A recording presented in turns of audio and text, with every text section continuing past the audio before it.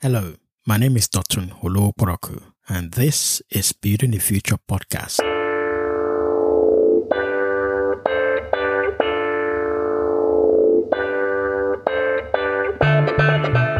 I believe the African story will be written by Africans, and there are people crafting the narrative now. This podcast is a series of conversations with people whose ideas and work is shaping the African future. My guest today is Nnenna Nkongo. Nnenna is a principal at Igame, a growth capital investment firm that biotech enables businesses in Africa. Their portfolio companies include Get Smarter, an online education company based in Cape Town and London that was acquired by 2U in 2017 for over $100 million. In this episode, we talked about how the African venture ecosystem is differentiated from the rest of the world in terms of startup valuation, capital allocation, returns expectations, and timelines for exit. This interview was recorded just around the time most of the world was shutting down due to COVID-19. We discussed how this is creating both opportunities and challenges for startups in Africa. I hope you enjoyed this episode as much as I did. So Nnenna, welcome to Building the Future. Welcome, Dotun. I'm really glad to be here. Great. It's exciting actually to have you around as well. Before we dive into that, I just wanted to talk about yourself and how you got into the world of venture capital. Sure, not a problem. I got into the world of, I think it's Harry Stebbings calls it the wonderful world of VC. From first financial side, I started my career at a large global investment bank, Morgan Stanley, working in M&A. And so not only do you sort of learn work hygiene in your early career, but you learn financial modeling, analysis of markets, how to put together and sort of the nuts and bolts of doing transactions. And I was lucky enough to get it in a global context because I did some of that work in New York and then all across non-Japan Asia. So from Korea to Indonesia, some Hong Kong and China work. So I had all of that experience, which clearly that sort of groundwork laid the foundation for some of the work that I do today. So I spent many years as an investment banker, then on the investing side at big global investment banks, and then made my way to smaller investing organizations like Nabuki Investments, and then did some time on the entrepreneurial side of things, working for Tislat in Nigeria, and then Solo in Nigeria, but largely through the finance end of things and sort of narrowing my focus. So I am a Nigerian and American and sort of have a global perspective on the impact of technology in our markets. And it's been nothing short of revolutionary. And so I feel privileged to be able to help, entrepreneurs accelerate the growth of their businesses across the continent, because I can't think of a single business or facet of life that hasn't been improved by the technology. It seems you have a very interesting background. A lot of investors that I know, some do have like maybe entrepreneurial background, and there's a lot of value in having a previous entrepreneurial background before you become an investor. Some have maybe like corporate, and some maybe have like technical investment experience. But you seem to have combined two things, which is corporate experience, working at the head of a high growth tech company in Africa, but also having this technical finance experience. I wanted to just talk about how that is helping you now in what you're doing, especially working with early stage high growth business across the continent. I think you're correct in that my mix of experience informs sort of how I do my job and sort of how I see the world. And so clearly the financial skills and sort of the discipline and process that I learned in M&A sort of helps inform some of how I do my job today. In terms of working for companies, both large and small, that gives me empathy. Sort of, the larger company has given me sort of experience in a sector and a market and an understanding of sort of best practice processes of well-run businesses. Sort of it gives you the end goal. And while working for early stage, high growth, scaling businesses gives me direct empathy with the sort of situations that my founders find themselves in on day one. Sort of, it's like I have the current experience and then sort of vision of where their end goal is. I want to maybe ask you a question around your journey from actually working in different parts of the world and studying in the US and working in the finance world in the US and also in Asia or Southeast Asia. And then what led you to come back to Africa and start working with early stage companies in Africa? And the reason why I wanted to also talk about that is there has been a lot of movement maybe 10 years ago or 8 years ago with Africa Rising story. And I wanted to know whether that informed your movement or you've had a lot of interest in helping entrepreneurs in Africa. Wow, that's a lot. I mean, I think, I was born in the US to, parents of the brain drain generation. So my parents met stateside.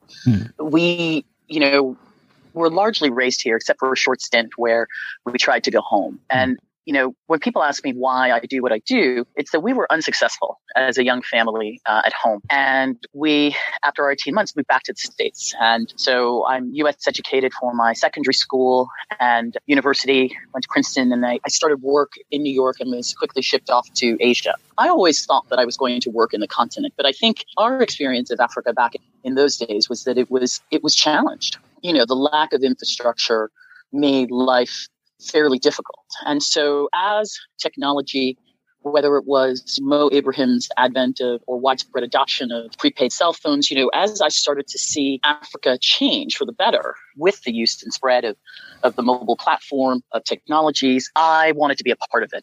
And so I think often, was it a linear progression to sort of where I am now? And I think that's something I often like to remind, younger people behind me is that sometimes sort of do an experience and you make the most of it and you try and make it as successful as you can, but it may not seem like, oh, that's the next step. And I think, even thinking about maybe your experience into venture, it's not always sort of a direct line. It's that you're picking up valuable skills and experiences that will help you when you land that role or position, but may not seem like it's the direct or, prerequisite for it. So that's kind of one step or sort of how I ended up, there. And sort of after sort of doing some work in M&A, some work on the investing side, again, for a big bank, I decided that was sort of when I made the switch to say I was going to focus on Africa. I did some work for a Kenyan family concern. I went back to business school. I helped start a fund, an Africa-focused fund. So I came into the earlier stage world through TMT, so telecoms, media, and technology, first from the investing side, then working for a large corporate, again, in a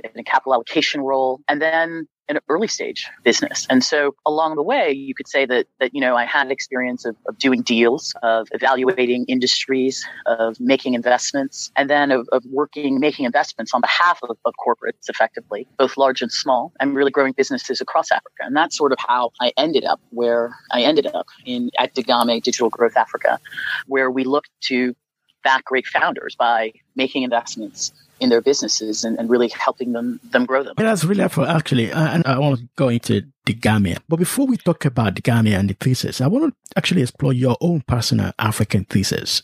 What's your view of investment in Africa, and what is the thesis that is driving that view? I mean, I'm really lucky in that, as part of the founding team, the Degame view and my personal views are closely aligned, if not the same.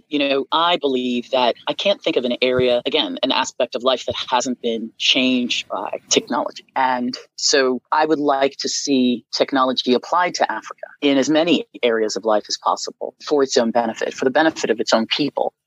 I think that the innovation, it helps address some, not all, of the issues around market failure that plagued Africa. It can enhance or build infrastructure, so it's infrastructure enabling, and it leads to greater efficiencies, whether it's supply and distribution, whether it's in reduced costs. To me, that's the African innovation thesis. So each firm has their own specific slice on it. We can back it in different ways, but when I look at it at a macro level, that's what I see. And, how other funds back it and who they back and why, that's the devil's in the details. But I think largely everyone's in agreement about those kind of high level goals and results. And so that even in this time of COVID-19, I think those premises are still intact, because if you're attacking real problems in a way that focused on growth, profitable growth, we're still open for business. I think this probably will help us to dive into some of the stuff I really want to explore with you, which is, again, and we discussed a bit of this before we went live, the post-COVID world, and that's how we're going to be defining our time now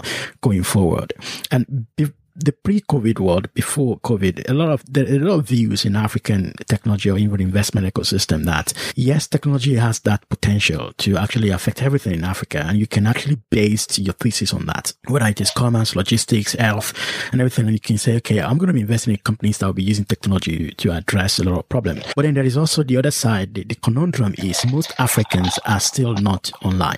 Internet penetration in Africa is still small. It's very expensive.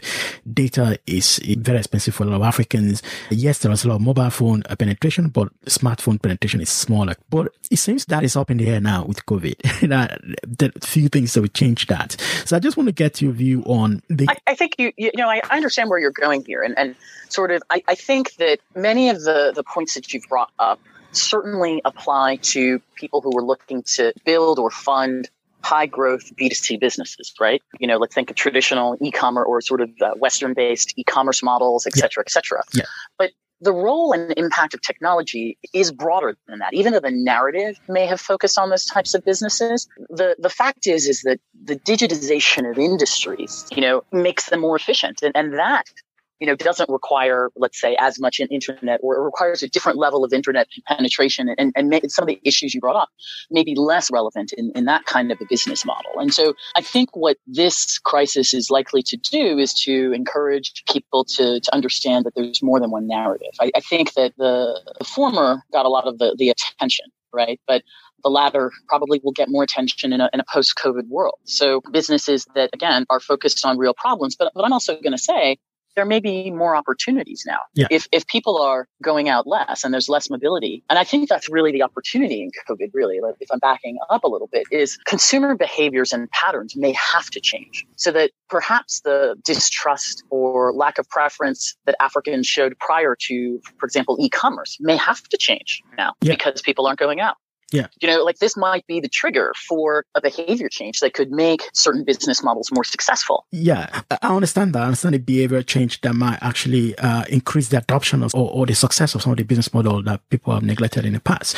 Or is it just only that, or is there the need as well for, and I know this is multifactorial, for infrastructure to make that work? So, for example, you talk about e-commerce. There's so many things that have not made it work. One of it is behavioral change. People still want to use cash.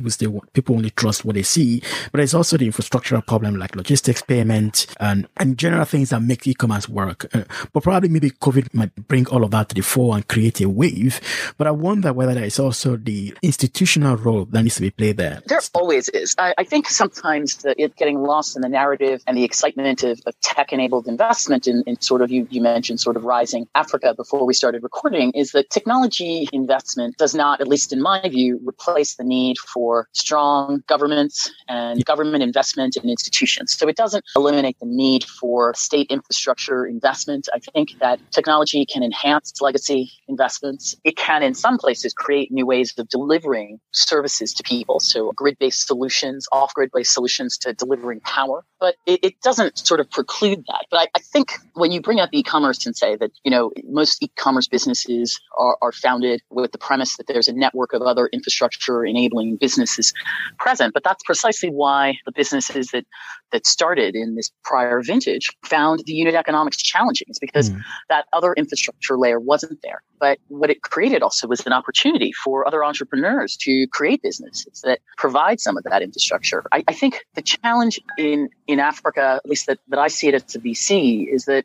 when you think about the models and the projections to scale the business, you assume, or many from the outside of Africa assume that infrastructure is there and the business would be able to scale, 1, 2, 3, without realizing that actually the rate of scaling will be slower. It will be operationally more challenging, and therefore the valuation and the pricing need to be slower because it's not going to scale at the same rate. And so that's the follow through. So it's not that you can't build it, but that it will be more difficult to build it at the same rate. And people without knowledge of the context may miss that. True. And say, okay, these things go at X times revenue. This thing is going to grow like this. And then suddenly it doesn't. It doesn't mean that the model is terrible or bad, but it means that it may not work within the context that you're more used to seeing it. And that's really true. And it's one of those things that we actually kind of review that we have at Novastar as well, about that growth rates of a lot of African businesses might not be, you cannot compare to what you're used to in a classic venture style business in North America or in Europe. And therefore it should inform the way you allocate capital to those businesses, because some of them might have to be vertically integrated because the partnership they needed does not exist. And the question to you is this: knowing that you're part of a founding team of an investment fund, and we know the difficulties and then the extra difficulties it is to raise a fund in Africa, how do you then, as an investor, allocate capital effectively, and also thinking about your own returns and stuff to a company that might take a long time for them to get to that place where they validate their model, and they might need more capital than necessary to actually get to that growth stage where it's interesting for other people? And how do you then formulate your exit hypothesis considering that length of time and capital that might be required? Well, I think that's, it's implicit in what I said before. That's why price and valuation is really important. Because, if you get in at the wrong price, that's where you start to get into trouble, because you'll never get out with the kind of returns you need to make your limited partners, our clients happy. I think, it informs all of those things, but it also means that that's part of the lens of investing, is to think about the scenarios. I think exit planning clearly has to be a part of your investment thesis. I think what we've seen is that unless you're a super early stage, whereby you might count on secondary market sales to sort of provide you with some exits for your successful companies, I think it's hard. And even then, I think it's hard. I think the company has to be a real hit for later stage investors to want to take secondary versus primary. So my view is that, we're in it for the long haul. And so either people are distributing because they're profitable, but I think that it also reflects a real, not every business is sort of suited for venture capital. Yeah. There are great or, very good businesses that can sort of take in money at seed and maybe can become profitable. And that kind of business, if you sort of are profitable and growing, you could create a good exit out of that, because that asset will have value. Whereas if you take more money, you then sort of create a need for a certain type of growth, because that's what the investor... I still want to go back to that capital allocation question there. I just want to explore that a little bit more. Practically, how that works. So let me give an example. Let's say you have an e-commerce business in Europe and an e-commerce business in Africa, and the same stage, kind of profile the founders the same, but then different territories, different dynamics. And how would you probably allocate capital in this hypothetical scenario? Would you put more money in the African business, knowing that it's going to take a long time for them to validate? And how will you price that as against the one in Europe that has a lot of partnership that they can leverage on? So, Dr. I'm going to give a little bit of a dodge. My mandate is for African businesses. So I don't have to worry about allocating to Europe. My investors would be very angry with me if I was investing in a European e-commerce company, because Europe's not part of my mandate. Now, just using as a comparison. I think the reality is that while so people look at comparables. Yes. But I think this is, again, where context comes into play. Is that it's great for me to understand where European businesses go. And definitely this is an approach that well-informed founders of global high-growth businesses have. They'll say, well, my comp in Silicon Valley got X multiple for their business. And I'll say, that's great, but your business isn't in Silicon Valley, right? Your business is in Kampala or Lagos or wherever it is, Accra. And the dynamics of you fundamentally building and scaling your business in this market is different than you doing so in the other. And the attendant risks for you doing so are different. I think, dollar for dollar, African businesses have been focused on profit more than their Western or more developed market peers, because the investment ecosystem has been thinner. There are fewer African investors than there are, let's say, Silicon Valley ones. We tend to have much less money in our ecosystems. And also, there haven't been very many cases where we've seen businesses that are VC funded through the end of the cycle. True. So that the money might be there through a certain point, but very few businesses have been able to be completely growth funded. And so that also changes. So I think that the answer is that the multiples are different because the context is different. True. And that's the reality. So it's not about which is better, but it's just that they're different.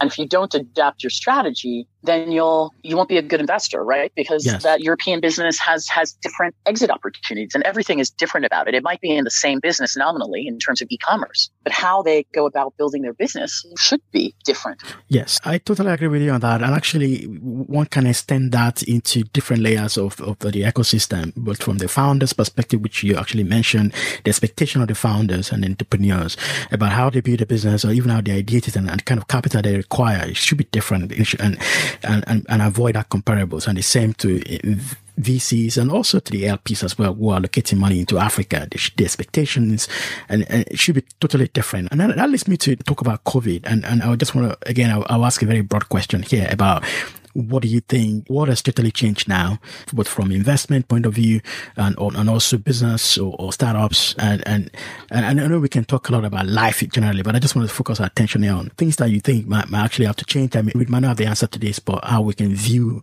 investment and startup ideating operations going forward. So I think as we were saying before, until there is a widely available vaccine, movement is going to be limited with national lockdowns. And I think, some social distancing or sort of maintaining of the social distancing. I think that, as a result of that, many of us in especially the startup and innovation ecosystems are going to have to, with an increased frequency, make decisions without the online component. So founders and investors and limited partners, even teams that are going to rely even more heavily on remote. I think that's the first higher order impact.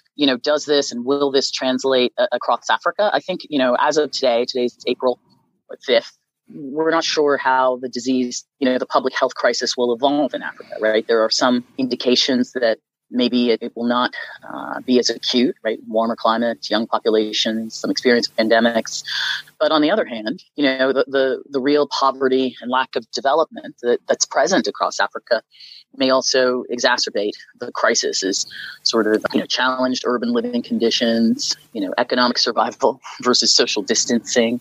And our African governments, from public health infrastructure, and also potentially, when we think of it, lower oil prices, may have less financial flexibility to sort of prop up financial systems and ensure business survival. And they may have limited flexibility in sort of doing that because of also the devaluations, right, that we're going to see as a function of this global supply and demand instability. So this week, I participate. I'm a Kaufman Fellow and participate in the program. And we had some webinars and sort of a group virtual meeting this past week where we talked a lot about, how do we think about coming out of this and sort of what opportunities there could be. I think there's an acknowledgement that we're trying to extend runway for a lot of portfolio companies. I think everyone is looking to conserve cash. I think that in terms of us looking forward, people are clearly looking at healthcare solutions and things that, whether it's, life sciences, people who are looking to sort of do vaccine development or businesses that can accelerate or change that, enhance that development process.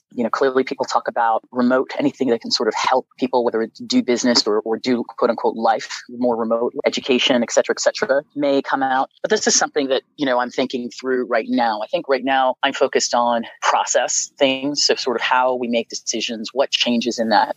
Because I think once you have a framework for how you're going to do business, there will be opportunities. I think a lot of people talk about how some of the hard pivots that businesses did, like JD.com, Alibaba, were founded in the 2008, 2009 crisis. So, this is different because it's sort of global. It's both supply and demand, and it's sort of really violent, but it's also the same in that there always are opportunities out of a crisis. And so I'm wanting or hoping that we in Africa can do the same. I actually see so much ingenuity across Africa, candidly. I don't think Africa has ever really lacked for ideas. So when I look at it and people say, oh, what do you think about the pipeline? My sort of challenge is that I see less great execution rather than a lack of ideas. Do you know what I mean? The ideation is there. Many people have many different solutions to solve the problems in Africa. But what I don't always see is sort of people executing well to sort of deliver solutions that work at scale. And I encourage people to continue to do so. So it's not a problem. It's that more people need to be confident and able to take the risks to do so, who can do so. There is the liquidity of ideas, and just walk around Lagos and you just meet an average entrepreneur. They have a fantastic idea, and you're right, it's that execution, and that is lacking in most cases. And there's a lot of factors that contributes to that. One is the education system that enable people to be able to think creatively and pay attention to details and execute well. It's not there. Plus the fact that for a long time, and maybe we started seeing a shift in the last 2 or 3 years now, for a long time, tech startup or startup generally is, or even entrepreneurship generally, is not done by the smartest amongst us.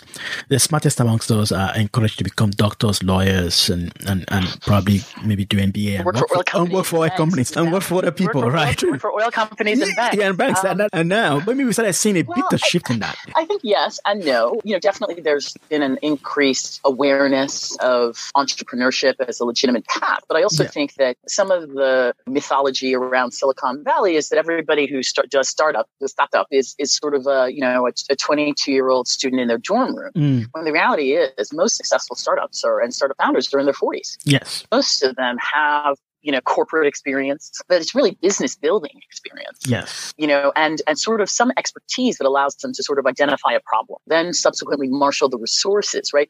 My sort of assessment of what you do as sort of founder of a startup is that your job is to basically, to say it, make $1 out of 15 cents. You have 15 cents of resources and your job is to squeeze $1 of value from it. Yes. Whether it's teams, suppliers, capital. And that's how you build something that is in part greater than the inputs. So somebody actually once tweeted about one of the best things you could do as a founder is for you to have worked somewhere else, work in an agro business or work in a corporate to some extent, and understand the rigor of execution, because that will help you a lot when you found your business. And you actually mentioned that data shows that most of the successful companies are now founded by 21-year-old hoodie wearing guys that started from their garage. They started by maybe 30, 40-year-old guys who have experience, and they spotted a gap in the market, and they use their experience to actually execute. But I also don't want to discourage 21-year-olds who think they have a great idea from starting something. So my point is that the idea can come from anywhere. You know, we have some great young founders in our portfolio. I think the idea is just that the execution matters. So it's the idea is insufficient. And so something that when I see early founders, sometimes I'll go to a conference or something and I'll say, I'll talk to someone, and I'm sure you've seen this now that you've joined the VC side of things, is that you'll go to a conference and afterwards there'll be lots of people after you've spoken on the panel who are looking to speak to you. And some will say, I have this great idea. I have, little to no traction or proof of concept. And they're waiting for somebody to fund them to start. And you contrast that with somebody who says, I have this great idea. I don't know, put up a test website. I did whatever. And I've already found 10 people, 1 million people, something sort of material that are willing to sign up for the solution, are on the trial, are using the beta version or something. And it's sort of that inclination or that focus on sort of executing and sort of proof rather than ideation is sort of what investors are looking for. And there are maybe some investors that actually, and there's a place for that as well, for investors that fund just ideas and smart people, like I would see in the UK where entrepreneur much less of that in Africa. We see much less of the pre-revenue, money, at least institutional money in Africa. And that's something that founders complain about. But I think that's also part of the fact that just, we were looking at a stat and something, I think it was in the Partech book, but it's in a few places, that less than 1% of institutional assets go to Africa in general. So that, our capital is not super early, super risky. The capital is focused on more proven business models, business ideas. I have 3 more questions for you before we round off. One is going to be a tricky one, which is let's play the futuristic game here, where you're imagining the future, and if you can see through in next year, assuming all of us survive this, what sort of business do you see being founded that could be successful in the next 1 year post-COVID world in Africa? I do think that many of the education businesses that have been recently founded are going to see renewed effort focused, especially with children being home. I think, Africans, my parents came to the U.S. to study. They always, made sure that education was a top priority for them, for us. So I think that businesses that address that are going to have a real opportunity here to adapt their models to include an increased amount of remote. And everyone is going to choose to do that differently. And I think that is going to be something that I would aggressively look to try and understand how people differentiate those models and sort of I think there can be some opportunity there. I'm not a healthcare person. I am sure there are people that are working to innovate in the healthcare space. Something beyond sort of just telemedicine, which I know that telemedicine is much more popular. I got a stat that, Stanford used to see 1,000 people a month in February. And then sort of the first 2 weeks in March, they saw, I think, something like 3,000 people a day. So, wow. Yeah, I think beyond that, there are companies that are working to innovate within, whether it's diagnostics, whether it is, vaccine and immunology. I'm not sure, honestly, but I'm going to, do the post-COVID world in two bunches, right? One is pre-vaccine and one is post-vaccine, right? Pre-vaccine is going to be different than a post-vaccine world. I guess those are the things I'm looking at. But I think, and again, e-commerce may change. And I guess it's not necessarily sort of what we're calling a straight e-commerce shop, but more, what are the businesses that could support increased remote purchase of goods and services? Like that is sort of the lens through which I would be looking for this. Yeah, or businesses that reduces the need for human-to-human connection to enable the transaction. Actually, it's super smart to actually look at the pre-vaccine world and post-vaccine world, and what sort of businesses that will be relevant then, and then post-vaccine world, what sort of businesses that will be relevant there. I agree that there will be acceleration of digitization of transaction of businesses, whether money, fintech, and people put my lot of attention to help as well. But it's just like fintech. Like, look, clearly payments. Even one area of fintech is payments, right? And payments has received the lion's share of the funding and a lot of attention in the recent past across Africa. But that's still, while volumes are likely going to be lower, especially when you think about B2C and B2B, given the recession, are there innovations around, clearly we're expecting contactless to be important, but maybe businesses that focus on sort of enabling micro merchants as more people stay at home, enabling micro merchants to do more business might be more relevant or more important in this post-COVID world. So I think it's that within broad sectors, there are going to be applications or subsectors that are, have a higher probability of being successful or are more suitable to the environment and context. And that's what people are going to be looking for. I think a lot of us initially right now are focused on trying to understand the impact of COVID on your existing portfolio investments, right? Because no amount of scenario planning, you don't think that businesses are going to have 100% less revenues, right? In a scenario, there are, right? And there are businesses that revenues went to almost nothing, right? That's tough. And all the staff have to stay at home where everybody had to stop working, and that's like massive layoff. Right. Yeah. But, I think that the thing is that when everyone's like, great, you work from home, it's a luxury. But even, look, I live in Lagos, work from home, the internet, even internet access, because the power isn't on all the time, is not something that's realistic to say, oh, great, we're just going to start working from home. What do people do who don't have power at this state? Or even privacy, because they live in a shared apartment where they cannot talk about things that are private to the business, and confidentiality is out of the You're even order. at the phone call level. I'm just even saying just the basic power. infrastructure. There's no lights now. There's no lights. There's no NEPA during the day, right? Even my old estate, right? It's like during the weekdays, the power isn't on, right? So the power goes off at 10 and comes back on at 7 in the evening. How are you working from home? And there'll be more pressure on the grid now, so that everybody's at home. So I think that this is something where, context is important. Just as, we don't say that the business in Europe is the same as the business in Africa. Even the response to COVID and the adaptations that government societies can make are going to be different for us and our countrymen, so to speak. You and I can continue talking about it. I actually find a lot of our conversation super interesting and always coming out of it with more knowledge and a lot of insight into so many things. I'm going to end with 2 fire-round questions for you. Actually, they're very simple. Now, I used to have this 4 fire-round question, but I've reduced it now.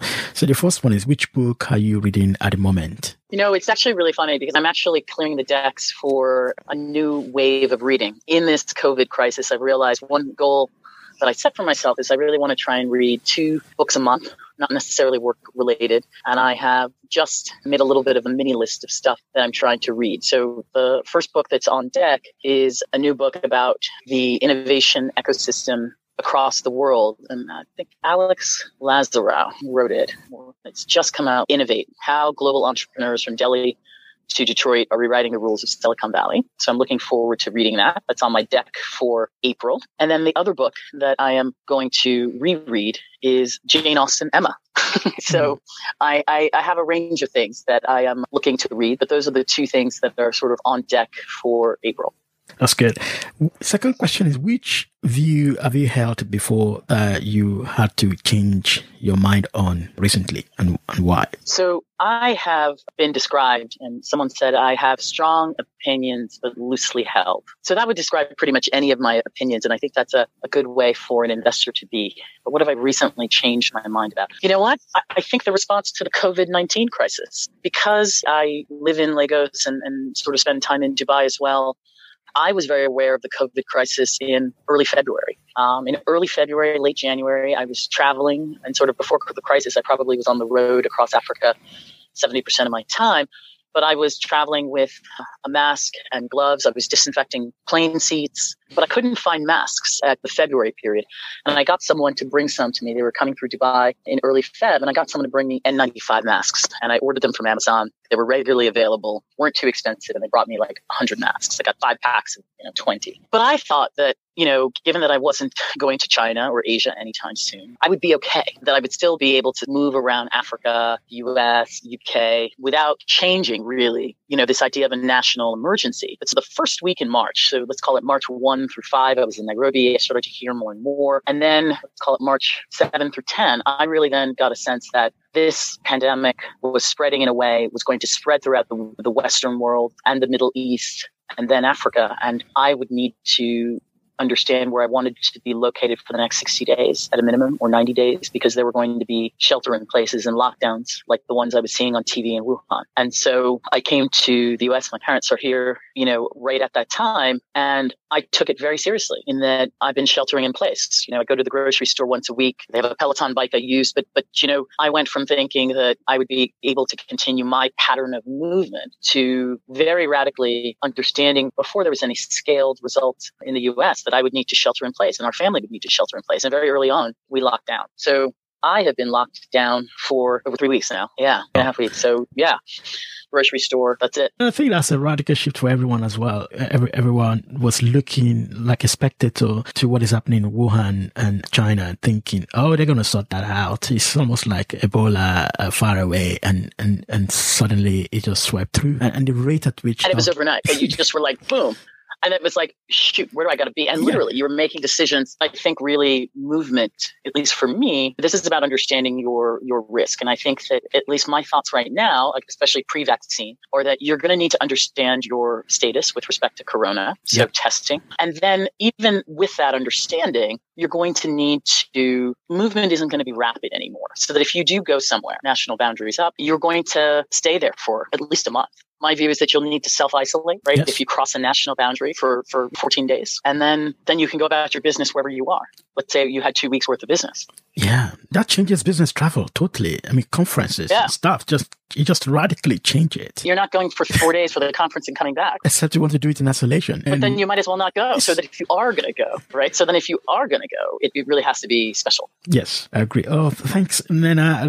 We are living in an interesting time. It's just beginning to fall the meaning of the Chinese course that may you never live in interesting times. And this is the reality of it.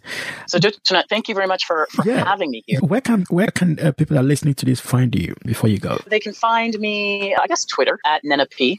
So NENAP is one place they can find me. They can also, I think you can do, there's a contact on, so degameinvestment.com. There's a contact us link. That's another place to find me. LinkedIn is another place to find me. I'm open for business. I'm open for new introductions and connections. Love to learn about what people are doing. Whether you're a startup founder, an investor, generally just a good counterpart across Africa and across the world, really, who has an interest in investing in Africa. Thank you very much, Nena. It's been a pleasure having you on this show. I really enjoyed it. No, thank you very much. Have a good one. Thanks for listening to this episode. Before you go, I'd like you to subscribe for this show wherever you listen to your podcast and leave a review if you can. You can also follow me on Twitter at dr.tun, that is DRDOTUN, or through the website dr.tun.com.